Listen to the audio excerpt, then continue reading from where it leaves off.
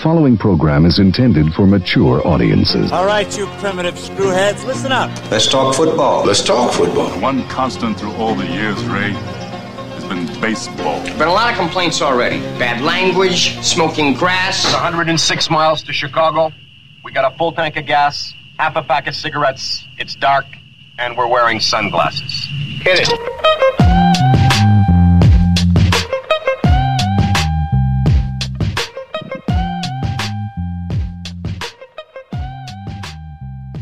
What's up, everybody? Another episode of The Intentional Foul. Episode 7 of Corona Mania. Hell in a Cell. I'm rolling solo in my basement again here. Got Josh on the line. How you doing, man?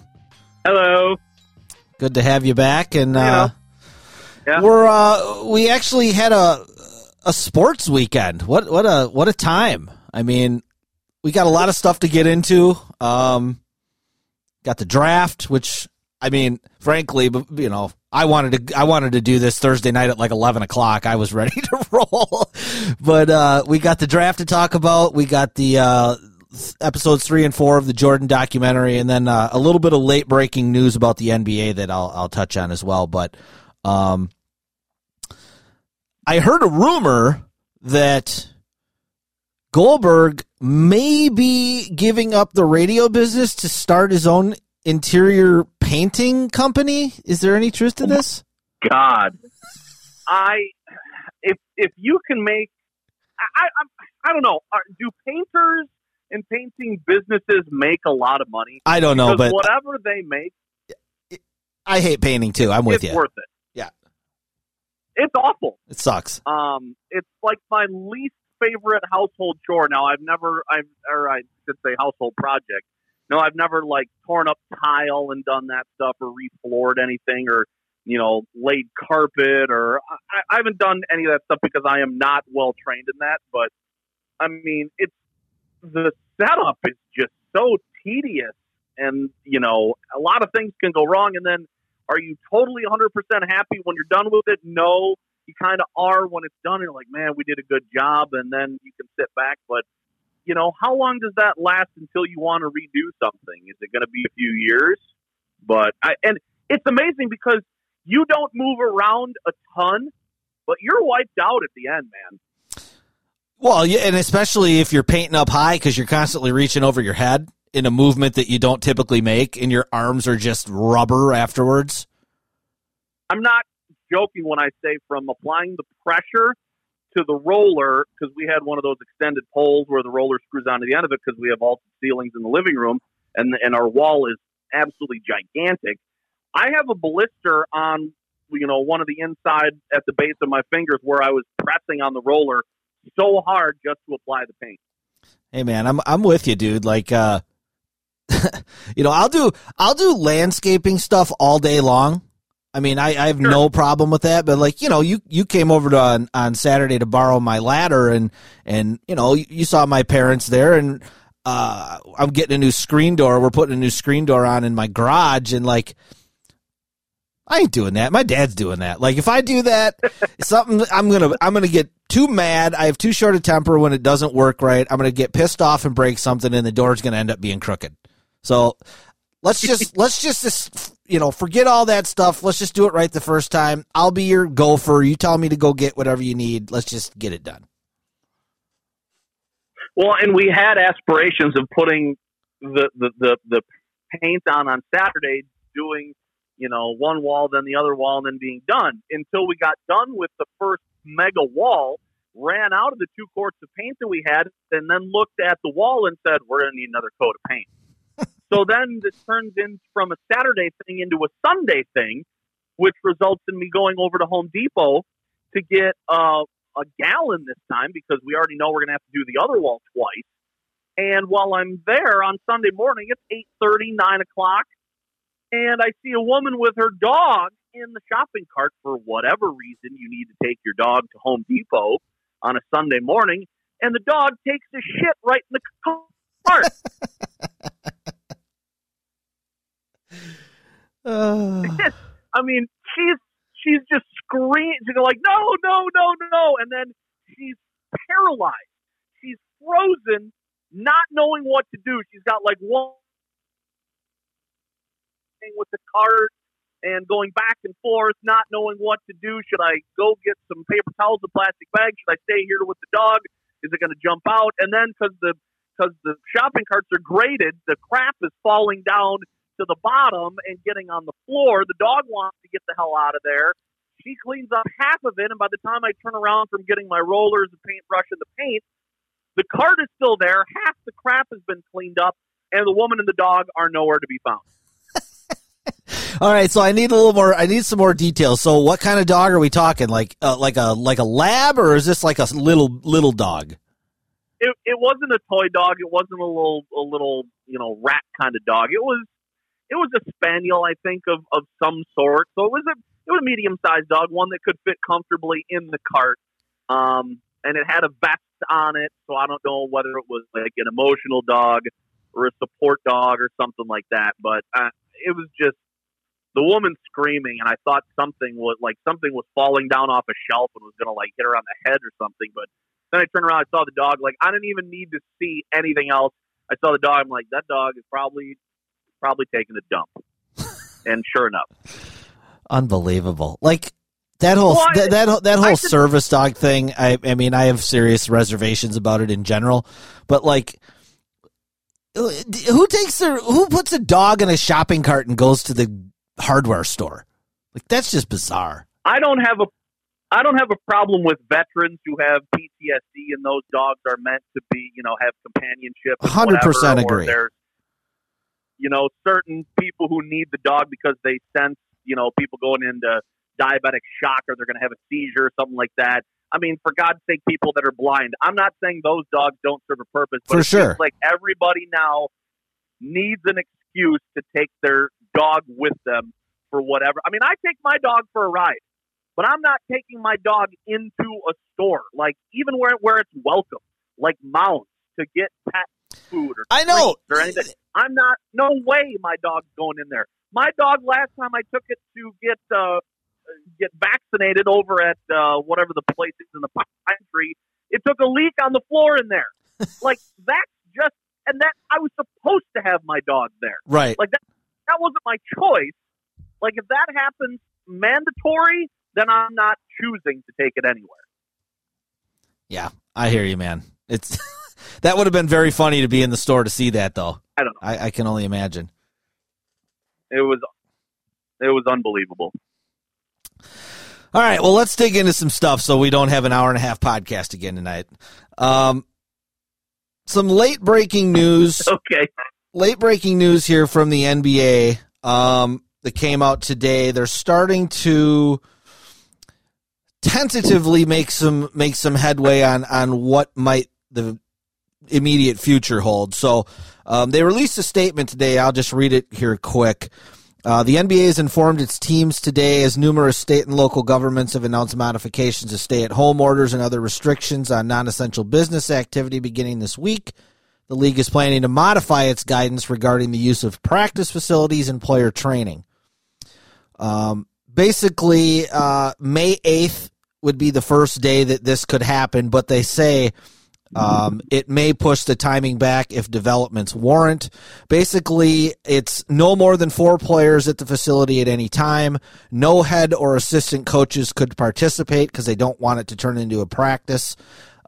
Group activities remain prohibited, including practices or scrimmages, and players are still prohibited from using non-team facilities such as public health clubs, fitness centers, or gyms.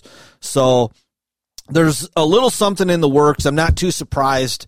Trump had the big owners meeting with the heads of all of the major leagues in this country. I'm not surprised that 7 or 10 days after that some stuff has come out. I have seen a little bit of player hesitation with coming back, and I'm not surprised by that. It's a little concerning. You'd like everybody to be on the same page, but I'm not shocked. I mean, if you're an older player on a team that doesn't have a chance to win a title, or you're a player on a team that's not going to make the playoffs, are you willing to come back? Like if you're Chris Paul and you're 35 and you're on the Oklahoma City Thunder, who's going to be like the 6th seed. Do you want to go to Vegas for 6 weeks to lose in the second round? Like, is that worth it to you? I mean, I understand that's what you do. That's part of your job. But, right now it's just a little, all bets are kind of off. I mean, I'm not surprised that they're getting some pushback from the players. What do you think about that newest development? Well, I guess I'm not surprised that something has got to happen. I mean, you got to start somewhere. But at the same time, if not everybody is down with it and some are going to work harder than others, then who's going to be taking more advantage of it, and how much more advantageous is that to a particular team that really wants to make the most use of what is being allowed? So, I mean, I guess you either got something that everybody's on board with and everybody sticks to a schedule or a regimen where and when they can, or, I mean, I don't know. This just seems like that, a few are going to take advantage, some aren't. Some are going to have their whole heart and head in it, and some aren't. And I don't know whether that's going to make a bit of difference when games finally, start to get back in full swing. But I guess it doesn't surprise me, because it seems like not everybody is going to be on board, and it really doesn't make any difference in any sport. Not everybody's going to be on board with what's decided when and how we get rolling with everything. Yeah, it's interesting. One of the things that I've heard is that the owners are very adamant that they get to the 70-game mark of the regular season. Right now, every team in the league has played between 63 and 67 games. And the reason the 70-game mark is critical is because they get paid out by their regional sports networks if they get to 70 games. So they get a bunch of money for that. Because one of the thoughts was just scrap the regular season and start the playoffs. While the owners of the teams that aren't going to make the playoffs, they don't want to have to be cutting checks back to their local Fox Sports. They want to be able to get some of that money. And then some of the owners of teams, it sounds like, if you're, top 8 in each league make the playoffs, if your team's 9, 10, and 11, you don't want them to just go into the playoffs. You want to have a chance in these last couple games to maybe make it yourself. So, a lot of stuff to be ironed out, but it's nice that we're starting to see things hopefully trending in the right direction. It kind of all started with the draft, which we'll get to in a minute. But to see the NBA making some strides, I'm starting to hear some good things about baseball. Nothing definitive, but it sounds like these leagues are starting to move forward and hoping to try to get something sooner rather than later. So that's good. For sure. All right, let's get into the draft. Let's just start. What did you think of the way it was done? No technical glitches, but you had all these people in different places. I mean, what'd you think? Did you think it was kind of cool or kind of cheesy or what? I thought they did the best with what they had available. It appears that they put a lot of time and energy into the technical side of things to have, cameras and feeds set up in 60 athletes, not to mention every head coach and general manager that would allow them in there as well. I thought all the panelists were good, some utilized more than others. That's a tough job if you're Trey Wingo to try and anchor that and go in a million different directions, being shouted in your ear about where you're going and when you're going, and cutting people off and maybe going too early. I mean, I don't want to think about having to do that job, because I bet it's enormous. But the only complaint that I have is no different than the regular draft when it's held on location, is that it needs to go a lot faster. And I realize for TV, they try and stretch this out. There's money to be made. But you know what? When I have to wait an extra 10 minutes after I already see that the pick is in, all people want to know about is the pick. They don't want interviews. They don't want highlights. They don't want Schefter or some talking head talking about the previous pick and how good they are and watch this tape and whatever. Just get it going, man. This isn't the Oscars. We can get out of here in 4 hours or less. and I don't think that the NFL really has the best interest of the fan in mind, which is not surprising. But that was really my only complaint. Pick it up. Yeah, I thought it was quite well done, all things considered. I thought it was really cool that you got to see some of these coaches and general managers and even owners kind of, sitting around with their families or their kids, and, people were, doing goofy stuff like Vrabel's kids were, I don't even know what the hell they were dressed up as, but they were dressed up as idiots. And like one guy, they showed one guy who was like sitting on the toilet. Like, that's cool. That's fun. I appreciate that. I just don't like Trey Wingo. I think he sucks. I think he's a douchebag. I think he's very good at his job. I just don't particularly like the guy.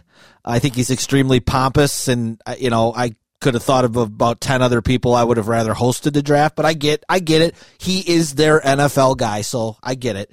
I mean, kind of to piggyback off of your pick the pace up a little bit, I thought the first round was extremely boring. There were almost no trades until the last 6 or 8 picks. There wasn't any action.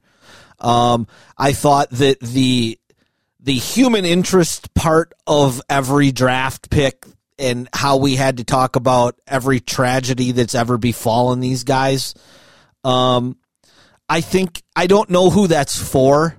Like, is that it? That's not for you and me. That's for like your wife, right? Like, I feel that so-and-so's mother passed away last year. That's awful. But I don't really need to know that and hear about that on the draft. Like, tell me, show me a couple highlights of his career, talk about how he fits into the next team, and then, move on. Unless it's something that crazy that happens or something that is potentially like league changing, like kind of like what the Packers did. Like, yeah, man, just keep it moving, and I agree with you. When you look at the bottom left corner and it says the pick is in, and then 7 minutes later you're still sitting there looking at the pick being in, it's like, what are we doing here? Come on, let's go. Right. That's right. Yep. I would agree with you about the tragedy part. It's not meant for us. It's meant for kids and athletes that are in similar situations to say that, well, if that happened and that's a motivating factor, then there's no reason it can't be for me too. And I get it. There are tragedies that have befallen everybody, but when you tell me that something happened way back in 2008 or 2005, and it is still, it's still paying dividends, I guess, as far as, what you're doing and how you're doing it. You don't need to tell me that. I'm really interested in the fact that less than a year ago, something happened, and a family member who was going to be very proud of you to see you finally make it to the pros is no longer able to do that. That to me is an absolute tragedy, because you are so close to getting what you want and taking care of your family and whatnot. But something that happened way back when, we've had some time to get past that. You know what I mean? Yes. And I mean, there was one kid they showed where it was like his dad played college football, his mom played college volleyball, his sister's currently playing college volleyball, and his brother plays high school basketball. And it's like, who gives a shit? What does he fit into the scheme that the Chiefs have? I don't give a shit what his 14-year-old brother's doing. I'm sorry. I don't know. Better yet, who cares? The next pick is in. Let's go. Yes, exactly. Well, speaking of some picks, I've been waiting for this for 3 days. Like I said, I was ready to hop on here at about 11 o'clock on Thursday night and hear your immediate thoughts. But the Packers had an interesting draft, highlighted obviously by their first round pick. They trade up 4 spots and give up a 4th round pick to draft Jordan Love, who is pretty much a poor man's Pat Mahomes, is kind of what I'm calling him. He's athletic and he throws the ball sidearm once in a while, so I guess he's the new Pat Mahomes. Give me your impressions on the overall Packer draft, kind of what you liked, what you didn't like, where you think they're going, and obviously touch on this Rodgers thing. I think, like a lot of people, I didn't really understand the first pick trading up, and then by and large, okay, after that, fine. Let's see what you can do. Then they get in a position where they're fairly comfortable right now. They add to it with running back in the second round. They pick up a tight end, which, they lost Jimmy Graham, which isn't much of a loss. They have a second-year guy coming back. They got one of the oldest tight ends in the league also. So this is going to be their fourth guy that should get some playing time, I guess. And he's like an eighth back, could be used as fullback. And they got a linebacker who my cousin Michael told me that his blurb and his player synopsis is that he has problems diagnosing the play till it's a little bit more downfield. Like, oh, great. So this is a perfect replacement for Blake Martinez when he can tackle the guy 7 or 8 yards down the field. John Runyon's a good offensive lineman. You got Jake Hansen who can step in at center, another offensive tackle. The safety and the edge rusher, I don't really care about. They're seventh round guys. They'll be lucky to make the team at this point. But you've got the potential for some of these offensive linemen to replace some big contracts. The linebacker's a position of need, and everything adds up. And you put it in the notes, and that's one of the things that I read is that it seems like that the Packers are, for all intents and purposes, undergoing a scheme switch. That LaFleur's offense is turning into a ground and pound, control the clock, double tight end set, take the pressure off Rodgers and the under utilize and maybe not utilize the wide receivers as much, so you don't have to be so dependent on them. I guess I was talking with about this with Michael earlier today, and looking at some of the Packers offense sets from way back when, you didn't expect to have a really good receiver group 1 through 4, because chances are not all of them were on the field at the same time. You had a fullback, you had a running back, maybe you had 2 tight ends, and you know what? They had a dangerous offense. And if you need to limit Rodgers' throws from 45 down to 25 and run the ball, okay, fine, that's what you want to do. There's still a chance that you could do good things with that. But the other side of that is you got to be able to stop the ball defensively. And right now, they didn't really do anything to improve that. So, great, get your offensive scheme, get the players you want. Maybe then the next step is trying to figure out how you can do that on the flip side. But I don't really understand the timing of the Jordan Love thing, because if Rodgers is under contract through 2023, and standard rookie contracts are 4 years with a 5th-year option, and if Rodgers is going to play that out, that means they're going to have to pick up Love's 5th-year option before he's even a starter, and then he'll be in his first year, and then maybe that's when they wonder whether they got anything in this kid and they give him an extension or not, or they cut him loose. It just seems a little too close. And if that timeline doesn't hold up, that means there's a messy divorce or a sudden retirement or a trade or something that doesn't involve Aaron Rodgers playing out the remainder of his contract in Green Bay. Yeah, but before we dive headfirst into the Rodgers thing, just to touch on their overall draft, I don't watch a ton of college football, so most of these guys I don't really know much about them.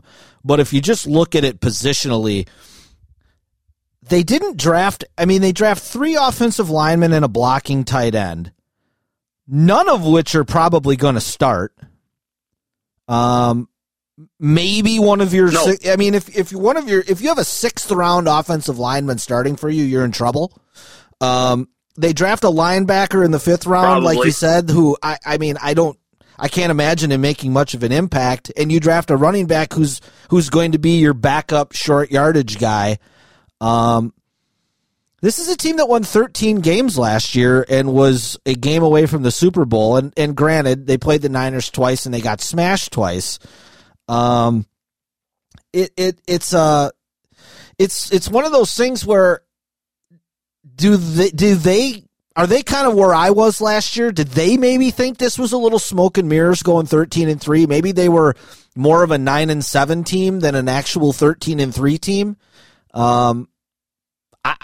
I don't know, man. I mean, it's really interesting how this is unfolded. And, Rodgers wanted to play for somebody other than Mike McCarthy, and he got his wish. And, sometimes the grass isn't greener.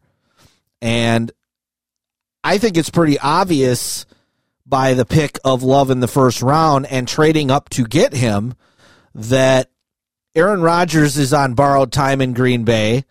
Matt LaFleur's comment of Aaron Rodgers, I hope he plays many more years, I thought was interesting because he didn't say for the Green Bay Packers. I don't know, man.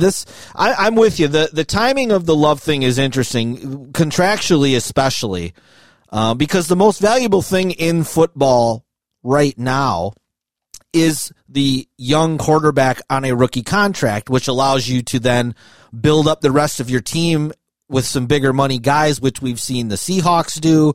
We saw the Rams do it. We've seen the Chiefs do it.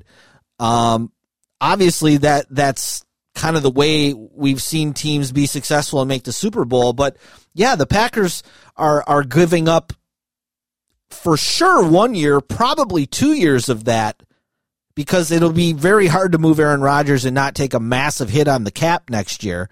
I just thought, I don't even think, and I'm not even saying that Jordan Love is going to be a bad player. I have no clue. I just think it was the wrong time to pick a kid like that in the first round when you're coming off the season that you had, and you still have a quarterback who, he's not in his prime, but he's at the tail end of a prime that's still better than 95% of the quarterbacks in football. Yeah, and even about your comment about smoke and mirrors and whether this is a 9-7 team, that would mean that you need more help than a 13-3 team to put you over the top, which kind of makes this draft then even more egregious because, one, you don't have anybody that helps you in the next year, and two, they're probably not looking at these guys to help even for another 2 or 3 years right down the road. It's bizarre. It doesn't make a lot of sense. No, I mean, the running back, you've already got Aaron Jones and Jamal Williams. That's your 1-2 punch. They like Dexter Williams enough to hang on to him for another year. Now you're adding him in. Williams and Jones are off after this year. They're going to have to make a decision on one of them. I don't think they're going to re-sign both. Or they let them both go and they go with this Dillon kid. I have no idea.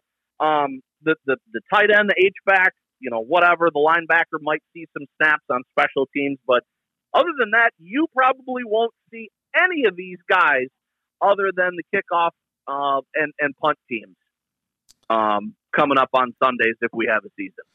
I mean, are you shocked that they didn't draft a wide receiver in what was told to everybody as the deepest wide receiver class ever?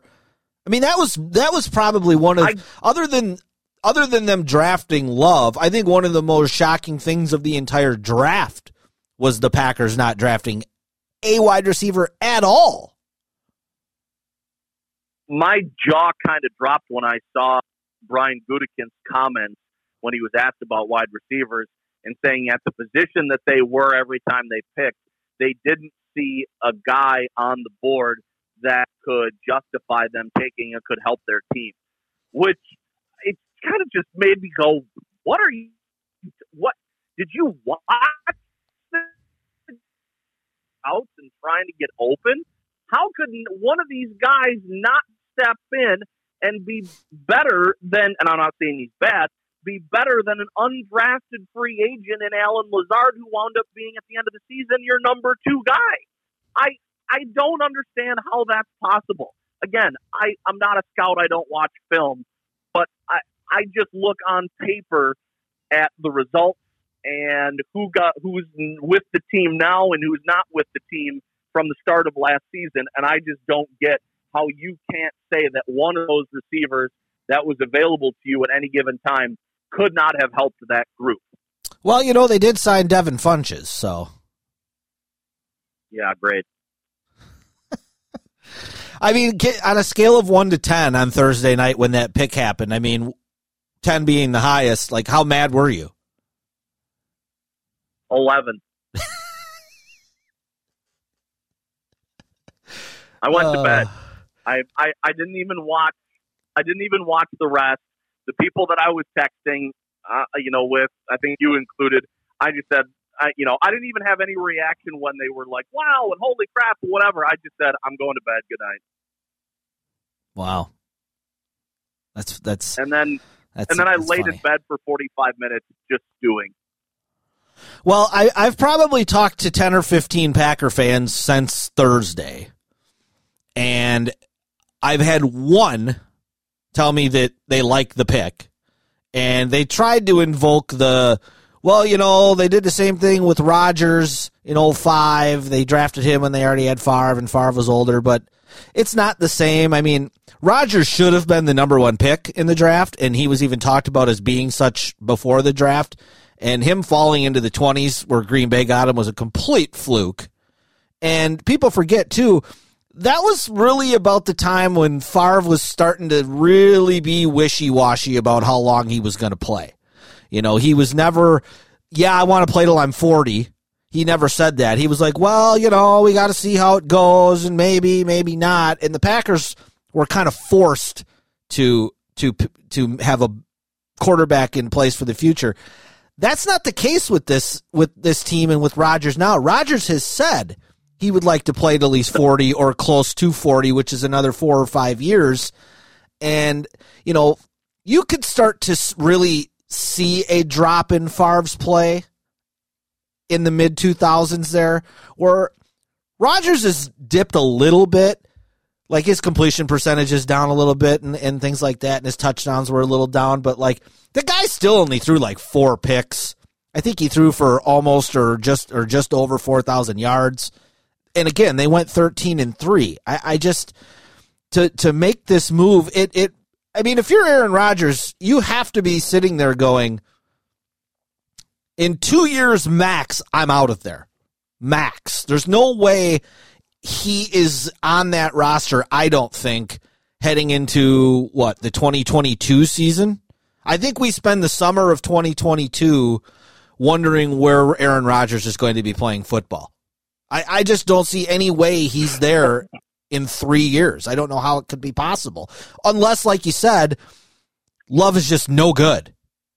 I mean, unless he's like Kaiser Sose, the dude they had a couple years ago, Deshaun Kaiser, like, unless he's that bad, I don't know how Aaron Rodgers keeps his job in 3 or 4 years. Well, they've spent a lot of years with Brett Hundley, and they stuck with him for a long time. And now you've got Tim Boyle, and now Jordan Love is.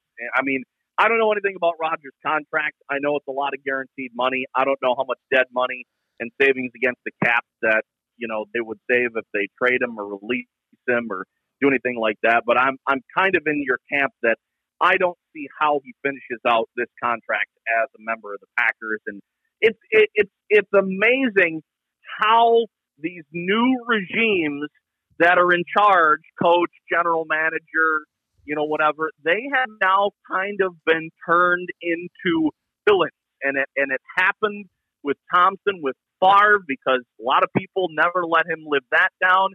And if Gutekunst winds up being the guy that runs Rodgers out of town when he wants to stay, the Favre thing wasn't a big deal for me because, like you mentioned, it was the wishy-washy thing. And that's why I honestly didn't have a problem with the Rodgers pick. I was like, oh, wow, he fell all the way there, and he could be our future guy. Mm-hmm. He was supposed to be a top pick. Fine, that's great, because the current guy is hemming and hawing. This not being the case, this has a chance now to be even messier than the Favre thing. And now you've got a guy who is probably going to be vilified and remembered as the guy who ran Rodgers out of town. And I think Aaron Rodgers is way too smart and way too conscious of how he's perceived to treat Jordan Love the way Favre treated him. But that relationship now between Rodgers and the front office is gone. I'm sure that he's going to have some very, very hard feelings with his new coach. It's a little reminiscent about what we talked about last week with the Bulls and Michael Jordan. It's like, once that trust with the front office is broken, it's really, really hard to ever get that back. And I don't know, man. It's as a non-Packer fan to sit back and watch this happen again. It's very head scratching. I mean, Aaron Rodgers on the Bears in 3 years. Never know. Well, Chicago didn't draft a quarterback, which is mind-boggling to me. But, I mean, they didn't have any ammunition to do it with.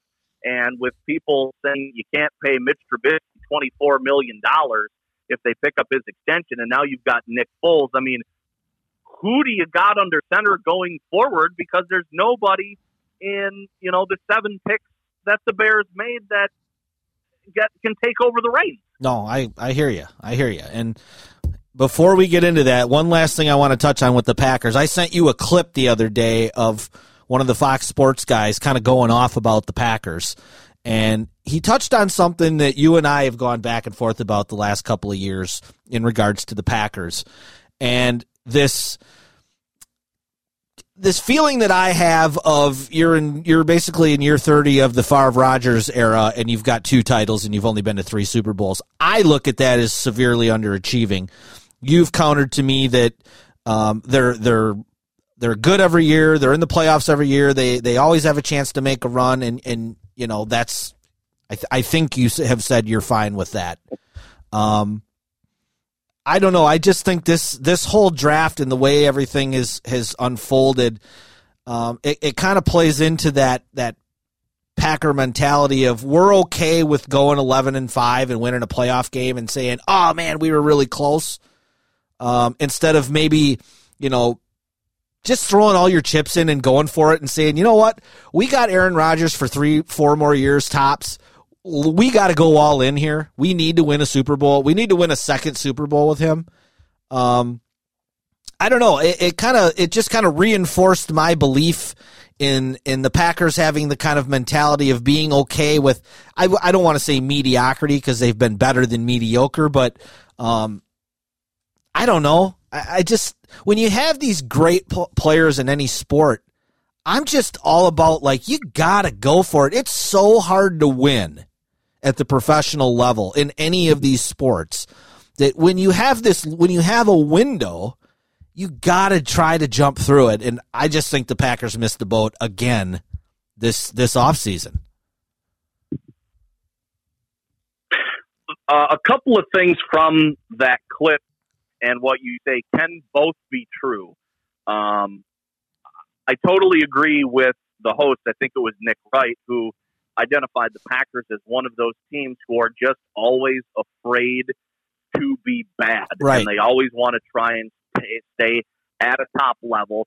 But I also think that's not a bad plan, because if you can always assure yourself of being in the mix or getting to the postseason and then have a couple of things go right, you always have a chance at least to win the Super Bowl, which is more than you can say for a majority of the teams in that league. However, I also think that there is a time, and should be times, when you do need to throw all your chips in, when you get so close and say, all right, we're right there, we need to go all in and whatever. And you have to be able as a front office person to orchestrate or construct the roster that it doesn't complete. You don't need to be the Marlins World Series team, where after you win the title, you basically have to get rid of everybody because you did what you set out to do, and then you got to start over at ground zero. Right. You don't have to do that. Right. I think there's a way that you don't have to decimate your entire team after you win a Super Bowl. So I think both of those can be true. And yeah, do I wish they had more Super Bowl titles? Sure. But I also look at all the chances that they have had, and a lot of teams would love to be in their position because, you've got some teams that haven't been to the playoffs or even close to an AFC or an NFC championship game in a long time. And when you think about how many that the Packers have had, you kind of be lucky to be a fan of that team, in my opinion. However, I did tell Michael, I said just once, and I realized it would have to be a catastrophic season to merit this. I wouldn't mind the pressure and the excitement of having the number 1 pick in the draft. Yeah. Just to see who that player could be and what they could do for your team. No, I hear you. I just kind of they're a better version of it, but they're the Packers are kind of similar in a way to the Herb Cole era Bucks, where like he just wanted to make the playoffs, so he was fine with going 42-40 and getting the 6th seed because hey, we're in the playoffs, we're relevant. And you can sell that to the fan base, and the fans get excited. But at the end of the day, you're not going to win a title.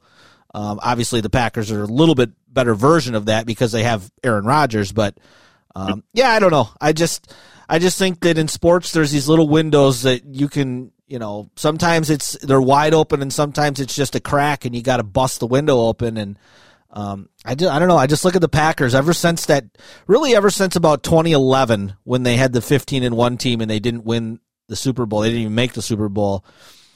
They really haven't thrown all their chips in and tried to do much. But yeah, just my opinion as a non-Packer fan. I understand what you're saying. A lot of teams would give anything to be as close as they were, but all those teams can go, yeah, but we didn't have 2 of the 7 best quarterbacks of all time either. So, all right, let's get into the Bears here briefly. I didn't hate their draft. I certainly didn't love their draft.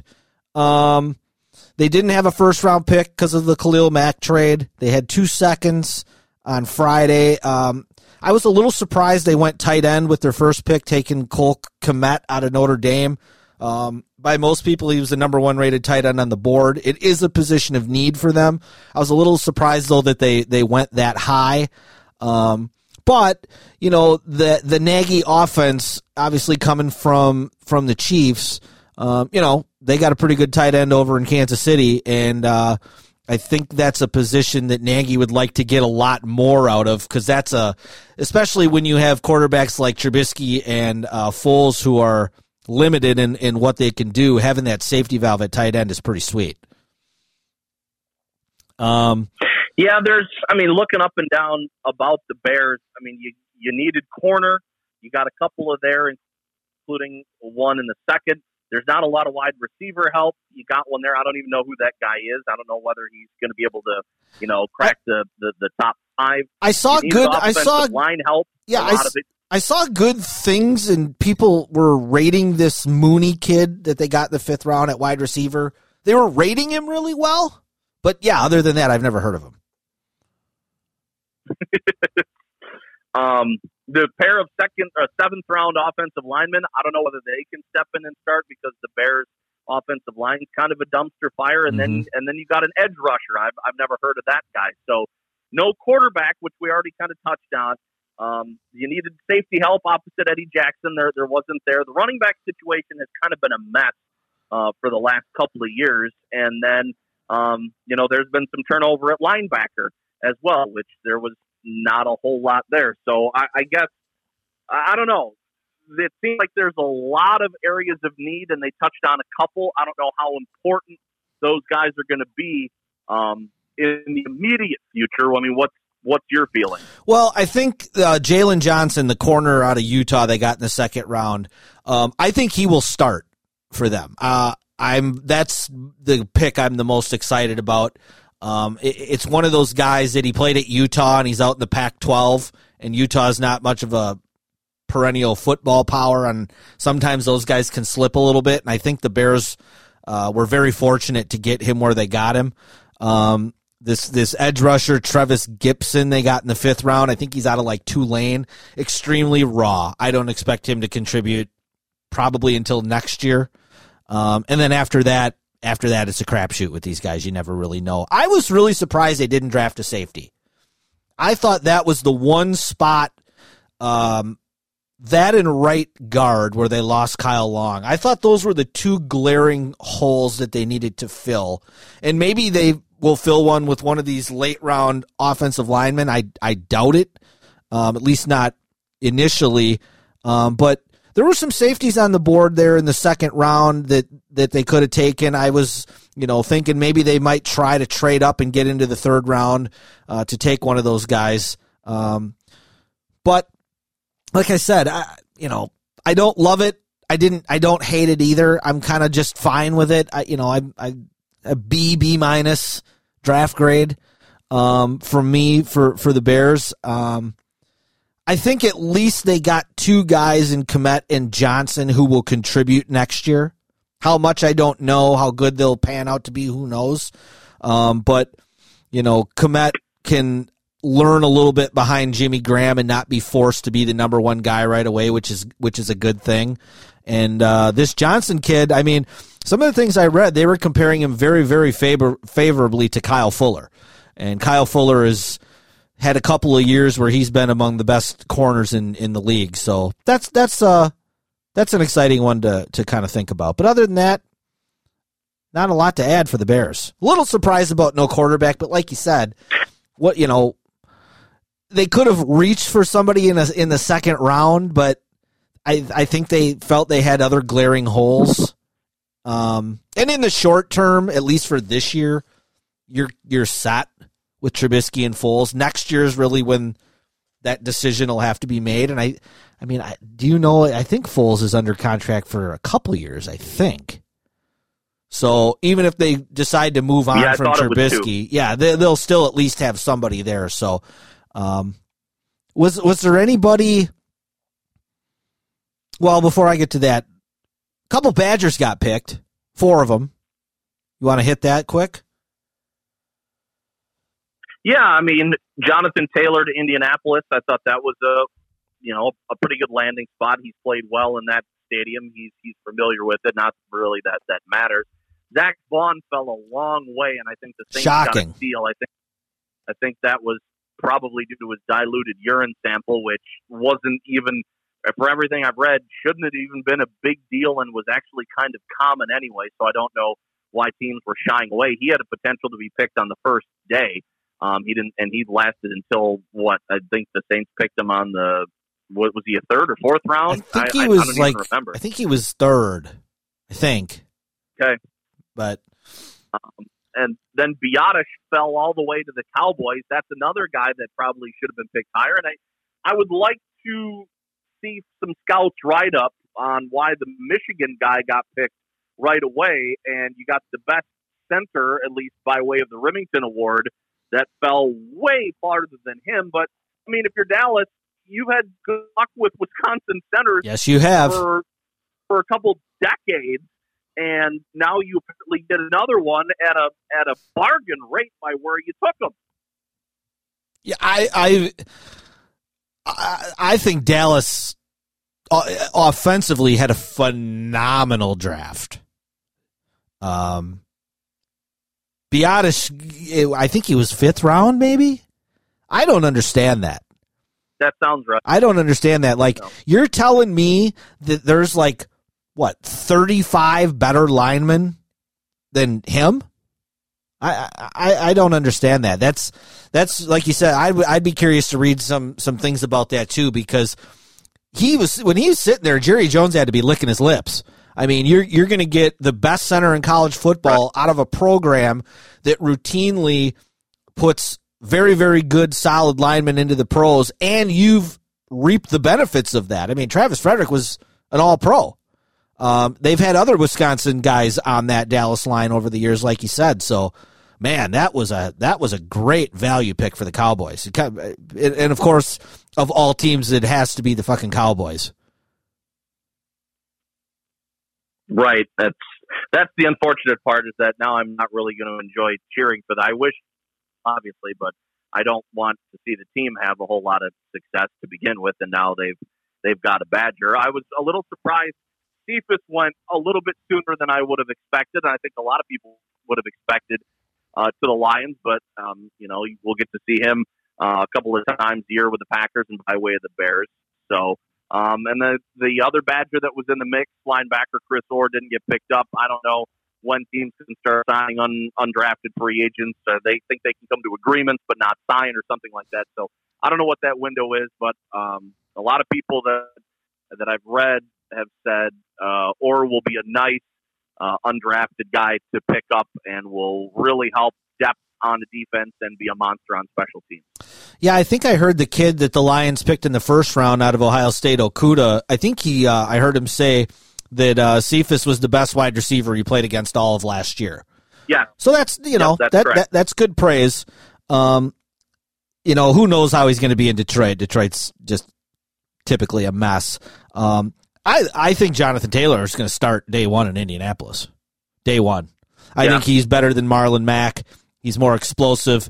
As long as he can keep the ball off the turf, I think he's going to start. And the fact that he gets to go play with Phil Rivers, who is another person that's got some experience playing with the Badger in the backfield with Melvin Gordon with the Chargers. I think Jonathan Taylor is one of those guys. If Vegas ever opens back up, that's a sneaky offensive rookie of the year bet right there, Jonathan Taylor. Yeah, I mean, he's got an established quarterback. I don't know how the receiver group is, but he's great line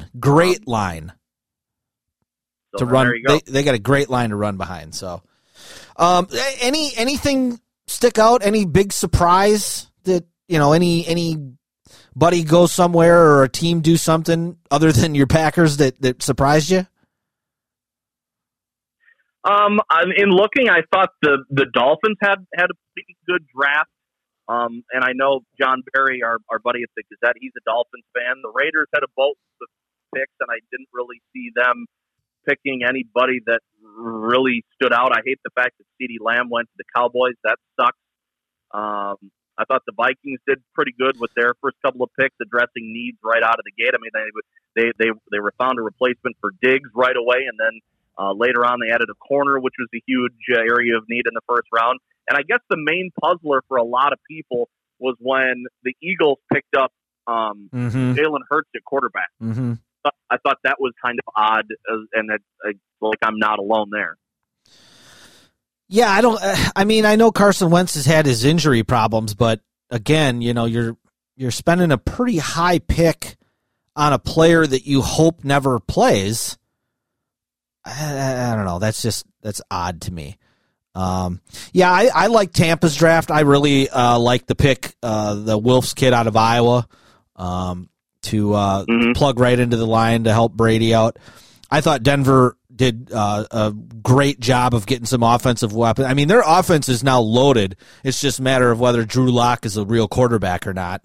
Touched on Indy a little bit with Taylor. I really like what they did. I thought the Cowboys had a great draft on the offensive side of the ball. Their defense didn't really get addressed, but I think they're just looking to outscore people. And the Vikings, I love that Jefferson pick in the first round, the wide receiver, but I was looking at something today. They had freaking 15 picks. They had a ton. Yeah, and when you make that many picks, you're basically wasting them, which I was listening to my normal podcast with Steve Zabin, and there's a guy in Minneapolis, Paul Charchian, and he's a Vikings fan, and he said, why don't you turn a couple of those picks to move up around, Mm-hmm. turn a couple of fifths to move up to the third or something like that to go get some better players, because, I mean, the more you draft in the lower rounds, chances are drastically reduced you're even going to make the 53-man roster, let alone the practice squad. Right. No, that's true. That's very true. And I thought what might have been the highlight of the draft for me was seeing who actually drafts for the Patriots, and it's Belichick's dog. That was funny. That was awesome. I love that. I thought that stuff was the best part of the draft. All that background shit that was going on with the coaches and stuff at their houses and their kids being around, and I thought that was great. I mean, I know they're going to go back to the Wall Street way they did it. They're going to be on location and everybody's going to be wearing a suit and all this and that. But you know what?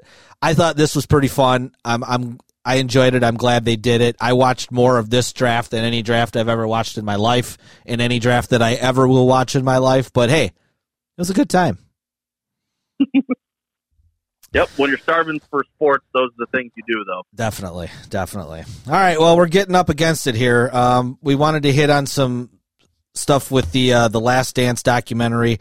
They dove pretty hard into Dennis Rodman in episode 3.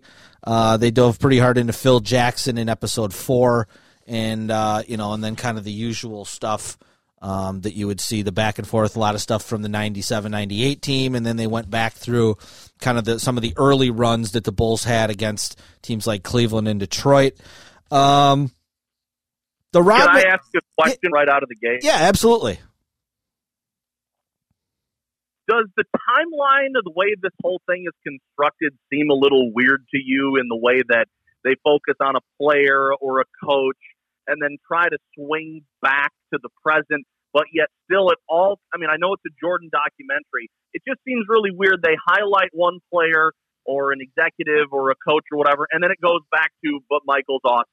It just seems like it's very staggered in the way everything is set up. Yeah, I've heard a couple people bring that up, and, I think the first couple episodes, I think they're trying to establish the other characters in the story and give a little background on them. And they've done that with Krause and Pippen and Rodman and Phil Jackson. Those are kind of the main, you got the villain in Krause and then you got the co-stars with Jordan. I mean, I saw somebody say, if you watch the show This Is Us, then this should be no problem because all that show does is jump around decade to decade. So, I don't know. I don't know how else they could have done it where it wasn't just this boring, tedious trek through like a 15-year career. I don't know. I think the jumping around maybe keeps you more engaged a little bit, makes you pay a little bit more attention. But the Rodman stuff, nothing new for me there. I mean, I knew the only thing new was the hilarious story that Jordan told about Rodman needing a vacation. I thought that was hysterical. and the reactions of Rodman, Pippen, and Phil Jackson when they're watching Jordan tell the story, I thought that was awesome. That was just great. Right. It's one of those moments where you and a buddy and a couple of other people know an inside joke or a story that probably will never be told, and then all of a sudden it gets told at a party when everybody's had a couple of drinks. Yeah. And the people around you that have never heard it are eating it up. Well, the other guys that know it are all looking at you like, I can't believe you're going into this right now. Oh no. Yeah. Yeah, exactly. So it was interesting. They dove back a little bit into his Pistons career. They touched on the time when he sat in the parking lot with a gun and was going to kill himself in his truck. They touched about the part where he has to meet with Phil Jackson and they ask him if he wants to be on the Bulls and he says, I don't care, whatever. What's up? Which is just like, I mean, it's unbelievable. That dude was an actual cartoon character come to life. Well, you can't also let that dominate the narrative about Dennis Rodman, like all the freakish stuff and the weird sideshow antics and whatever. Like when he's talking, and granted, it was hilarious to try and follow him about how he was, interpreting and philosophizing about rebound and angles, and spin and whatever. Mm-hmm. But you could see that he did his homework, and that's why he was so good at it. And I mean, honestly, I knew Jordan was the best player, but I love supporting cast members. And to me, I liked Rodman better than Jordan or Pippen because he was so good at rebounding and worked harder than anybody else. And to me, seeing some of that stuff finally get some praise and the background of it a little bit, that made me appreciate him that much more. Yeah, I mean, he was definitely what they say now. He was a star in his role, and he knew his role, and he played it well. One thing they didn't touch on when the Bulls actually traded for him, they traded Will Perdue for Rodman. Nobody wanted to touch Rodman. He was basically about out of the league. He had a couple of years. He got traded from Detroit to San Antonio, which they did touch on, but. He was just a mess. I mean, there was an instance he took his shoes off and basically sat on the floor during a playoff game, and nobody wanted to touch him. And, they kind of had to sell everybody on bringing Rodman in, and then you factor in all the bad blood that he had, especially with Pippen from those Pistons series. Right. I I don't know. Could a guy like that even exist in the NBA today in the Twitter world? I mean, because he could go to Vegas for 3 or 4 days in 1998, and there's a few home videos of him, but that's it. You did that now, you're on the front page of Yahoo, everybody's got Instagram pictures, and like, I don't think he could get away with that kind of stuff in today's NBA. The only way that you could do that is if you go overseas or you go to some small island resort or something like that where you are literally away but from like civilization. Even these celebrities that go to like these teeny tiny islands and all of a sudden it's like so-and-so's got a topless photo of Princess Diana, and it's like, well, how the fuck did they find her? Right. I don't know. I don't know. I just thought that he's a pretty unique to his time kind of guy, you know?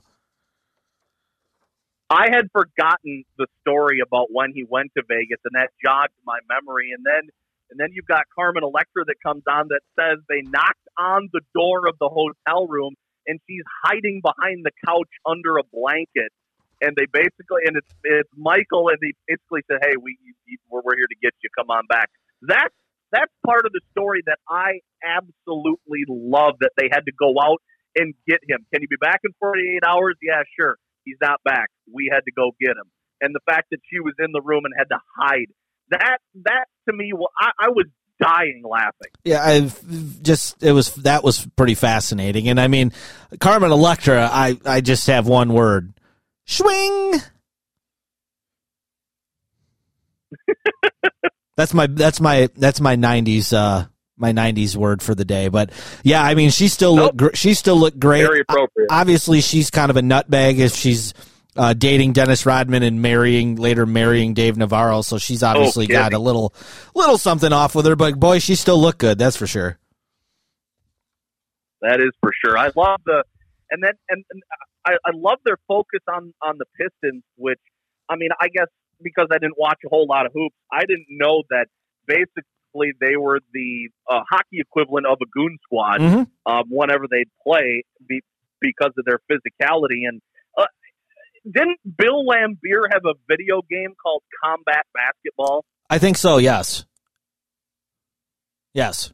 Did that guy, and you would know more than I would, did that guy have any redeeming qualities on the court as an actual basketball player? Yeah, I mean, he was a pretty good player. He was just super dirty and didn't give a shit and had no problem getting into a fight with somebody and was an asshole and he's probably the most disliked player in NBA history by other players. I mean, I've never heard anybody that wasn't on the Pistons say a nice word about Bill Laimbeer, ever. So, yeah, it was fun to see. It was fun to see those old clips when, you know, they talk about how physical it was back in the 80s and 90s, and you really got to see that with some of the hits that Jordan was taking, especially when he's airborne, when you can really hurt a guy. Which all, you know, that whole thing kind of culminated in 1990 in Game 7 when the Bulls have a chance to knock off the defending champs and Scottie Pippen comes down with a migraine, which, you know, I've never had a migraine. I don't know whether he had one that day or not. He says he did. All I know is I looked at the box score today. He was 1 for 10 from the field. So something was obviously off. But that was really a big fork in the road moment for Jordan and the Bulls. You know, if they win that game and go to the finals and play Portland, they probably win. I don't know how that affects things going forward long term. Obviously, if they win that series, they do not fire Doug Collins and hire Phil Jackson. And I thought Doug Collins' comments about that were very interesting when he basically said he kind of knew that there was some politicking going on behind his back and that his days were numbered. I thought that was very interesting. Yeah, that seemed very shady to me, and it gave me a different perspective about Phil Jackson when Tex Winter was trying to talk to him about this triangle offense, and Doug Collins basically banished him and said, sorry, we're not doing this anymore. Get over there. I don't want to hear about it.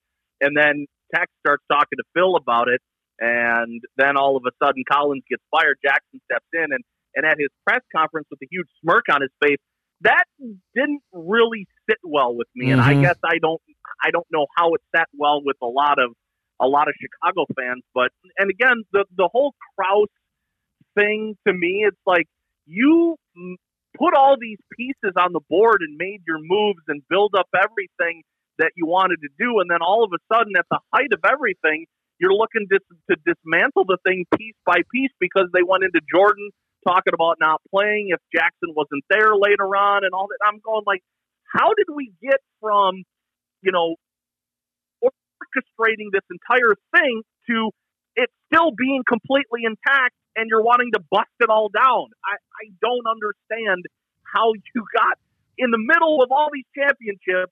How did we wind up there at the end? Well, it really does harken back to the first two episodes because, usually you hear about meddling owners.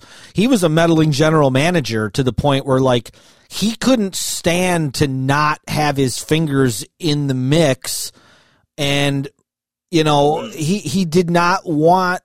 He wanted credit at the end of the day. Jerry Krause wanted credit, and the only way you're not going to get credit if you sit in your office and just do your job.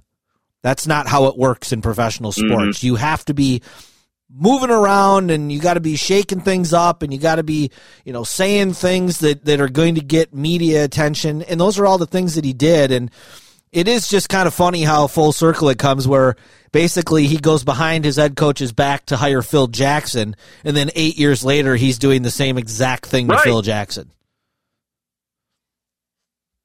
So Jordan's disdain for the Pistons is real.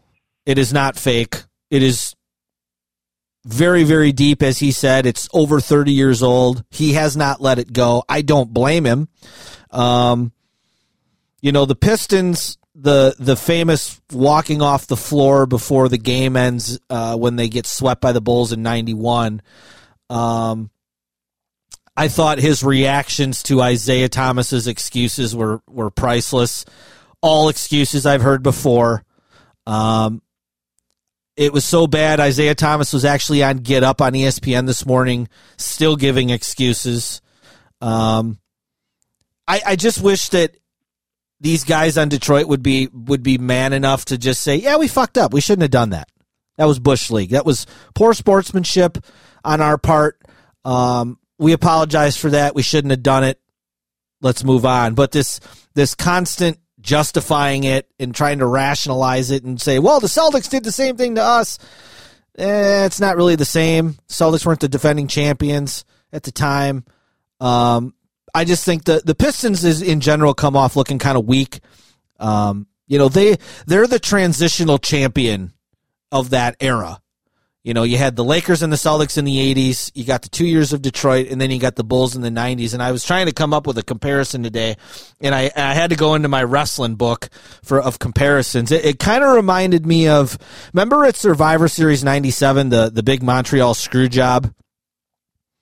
When Bret Hart was the champion and HBK pins him and becomes the title, but little does anybody know that HBK's back is roached and they got to get the belt off him. And but they got to get him to WrestleMania somehow. And in the interim, all of a sudden, Mick Foley all of a sudden becomes Dude Love and has got the belt and is feuding with Austin. But nobody really remembers that. He's just this little transitional thing for a couple months. That was Detroit. And unfortunately for them, they don't like it, and there's nothing they can do about it at this point but whine and cry and make excuses. And frankly, Isaiah Thomas, it's the reason why he wasn't on the Dream Team. I mean, I got that Dream Team poster sitting right in front of me here, and he ain't on it, and he should have been, but he wasn't because Michael Jordan hated him and Scottie Pippen hated him. Yeah, it seems like he was all in with how they conducted themselves right up until it got really critical in a national light like this. And then all of a sudden he didn't really go all into, yeah, that's how we were, and yeah, that's how we conducted ourselves, because I saw somebody interviewed Lambier within the last 24 hours, and he doubled down. He's like, I don't make any apologies for anything. I don't care if people, like me or didn't like me. It was, that's the way we played, and we won championships. So why should we care? Right. So you've got those two, kind of attitudes, butting heads a little bit, and one's from a giant goon on the team. The other's probably the best guy, at least the most talented guy on the team. And he's not real, proud of the way that they attain those championships, the way I interpret that. Yeah. I mean, Bill Lambier's just a dick, man. There's just nothing else you can say. I mean, Larry Bird's got the famous quote of, I think they were in the All-Star game in the late 80s, and Bird took a shot, and Lambier said something to Bird about he was open, and Bird just looked at him and said, "Fuck you, Lambier."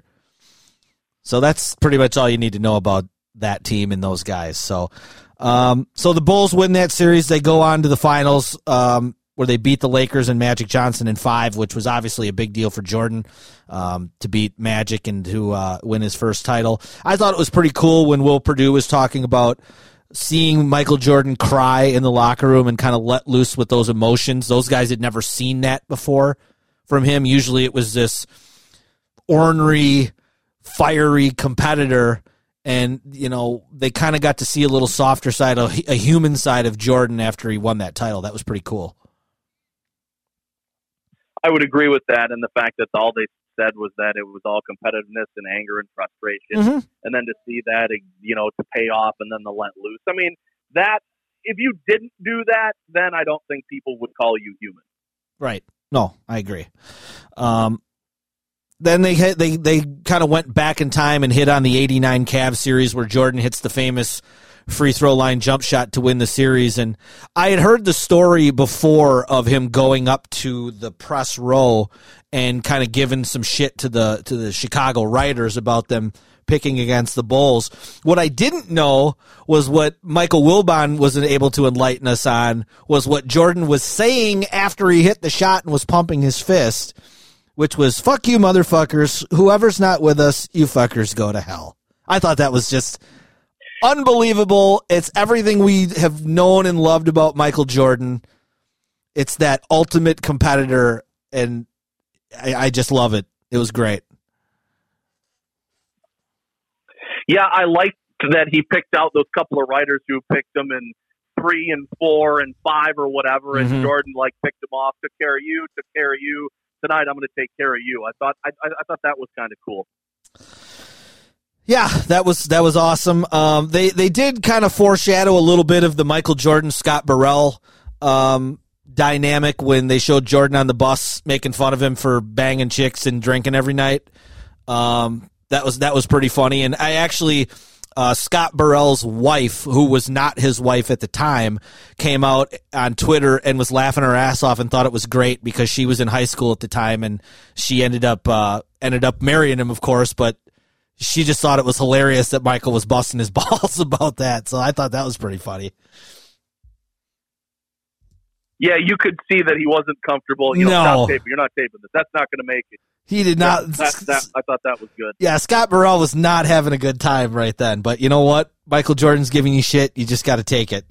But yeah, just last couple things. I thought that all the Jordan interviews have been phenomenal. I think the honesty and the rawness and the unfilteredness has been just awesome. I thought it was really cool, and I mean, I don't know that I've ever seen it before, him giving an on-court interview after losing Game 7 to the Pistons in 1990. That was shocking to me. That would never happen today. Never. I mean, can you imagine LeBron James doing that after getting beat in the Western Conference Finals, to just stand out there and give an interview to Doris Burke? I just don't think that would ever happen. No, and not being as, he was clearly disappointed, but he also understood that he got beat by a good team and they made it, very far, and he was appreciative of all the success that they had, and he wasn't bitter or anything like that. It was just a normal, regular interview, and he was very complimentary of the team that just knocked him out, which I thought that's kind of a sign of a good competitor and a good loser afterwards.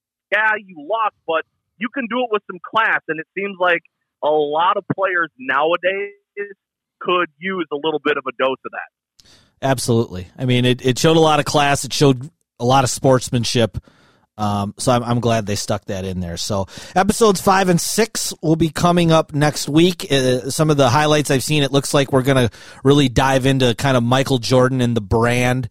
I think people that weren't alive at that time, these are the episodes now where I think hopefully they get an appreciation for just how absolutely insane famous this dude was. It's unlike anything we've ever seen. And my mom called me today to tell me that she watched last night's episodes, and she just said to me, "Oh my God, he was so unbelievable. LeBron James isn't even in his class." And I just said, "That's why you're my mom. That's why you're my mom. That's why I love you." Well, and I'm wondering how, because I know he was worried about his public image and what people were going to think of him. So far, I haven't seen anything that is particularly damaging. It's coming. Or has made me. It's coming. It's coming. I've heard episodes 5 through 8. You start to see the day-to-day competitor, and it's. I mean, I don't know how bad, but from what I've heard, it's going to start getting real here pretty quick. So I'm looking forward to that. All right. I think that's one of the cool things about this documentary is that all this raw, unedited footage. I'm really glad. I know they have a PG version on ESPN2. I'm really glad that they're not beeping stuff out. Same here. On the version I'm like the Doug Collins press conference of what play did you call? Get the ball to Michael Jordan and get the fuck out of the way. I mean, that is just gold. That is gold. And you have to hear that without a beep. You can't beep that stuff. Which is funny because you can tell they use old footage and old interviews where they've already censored it out, which means that they don't have the original copies, and that's what they're forced to use. Right.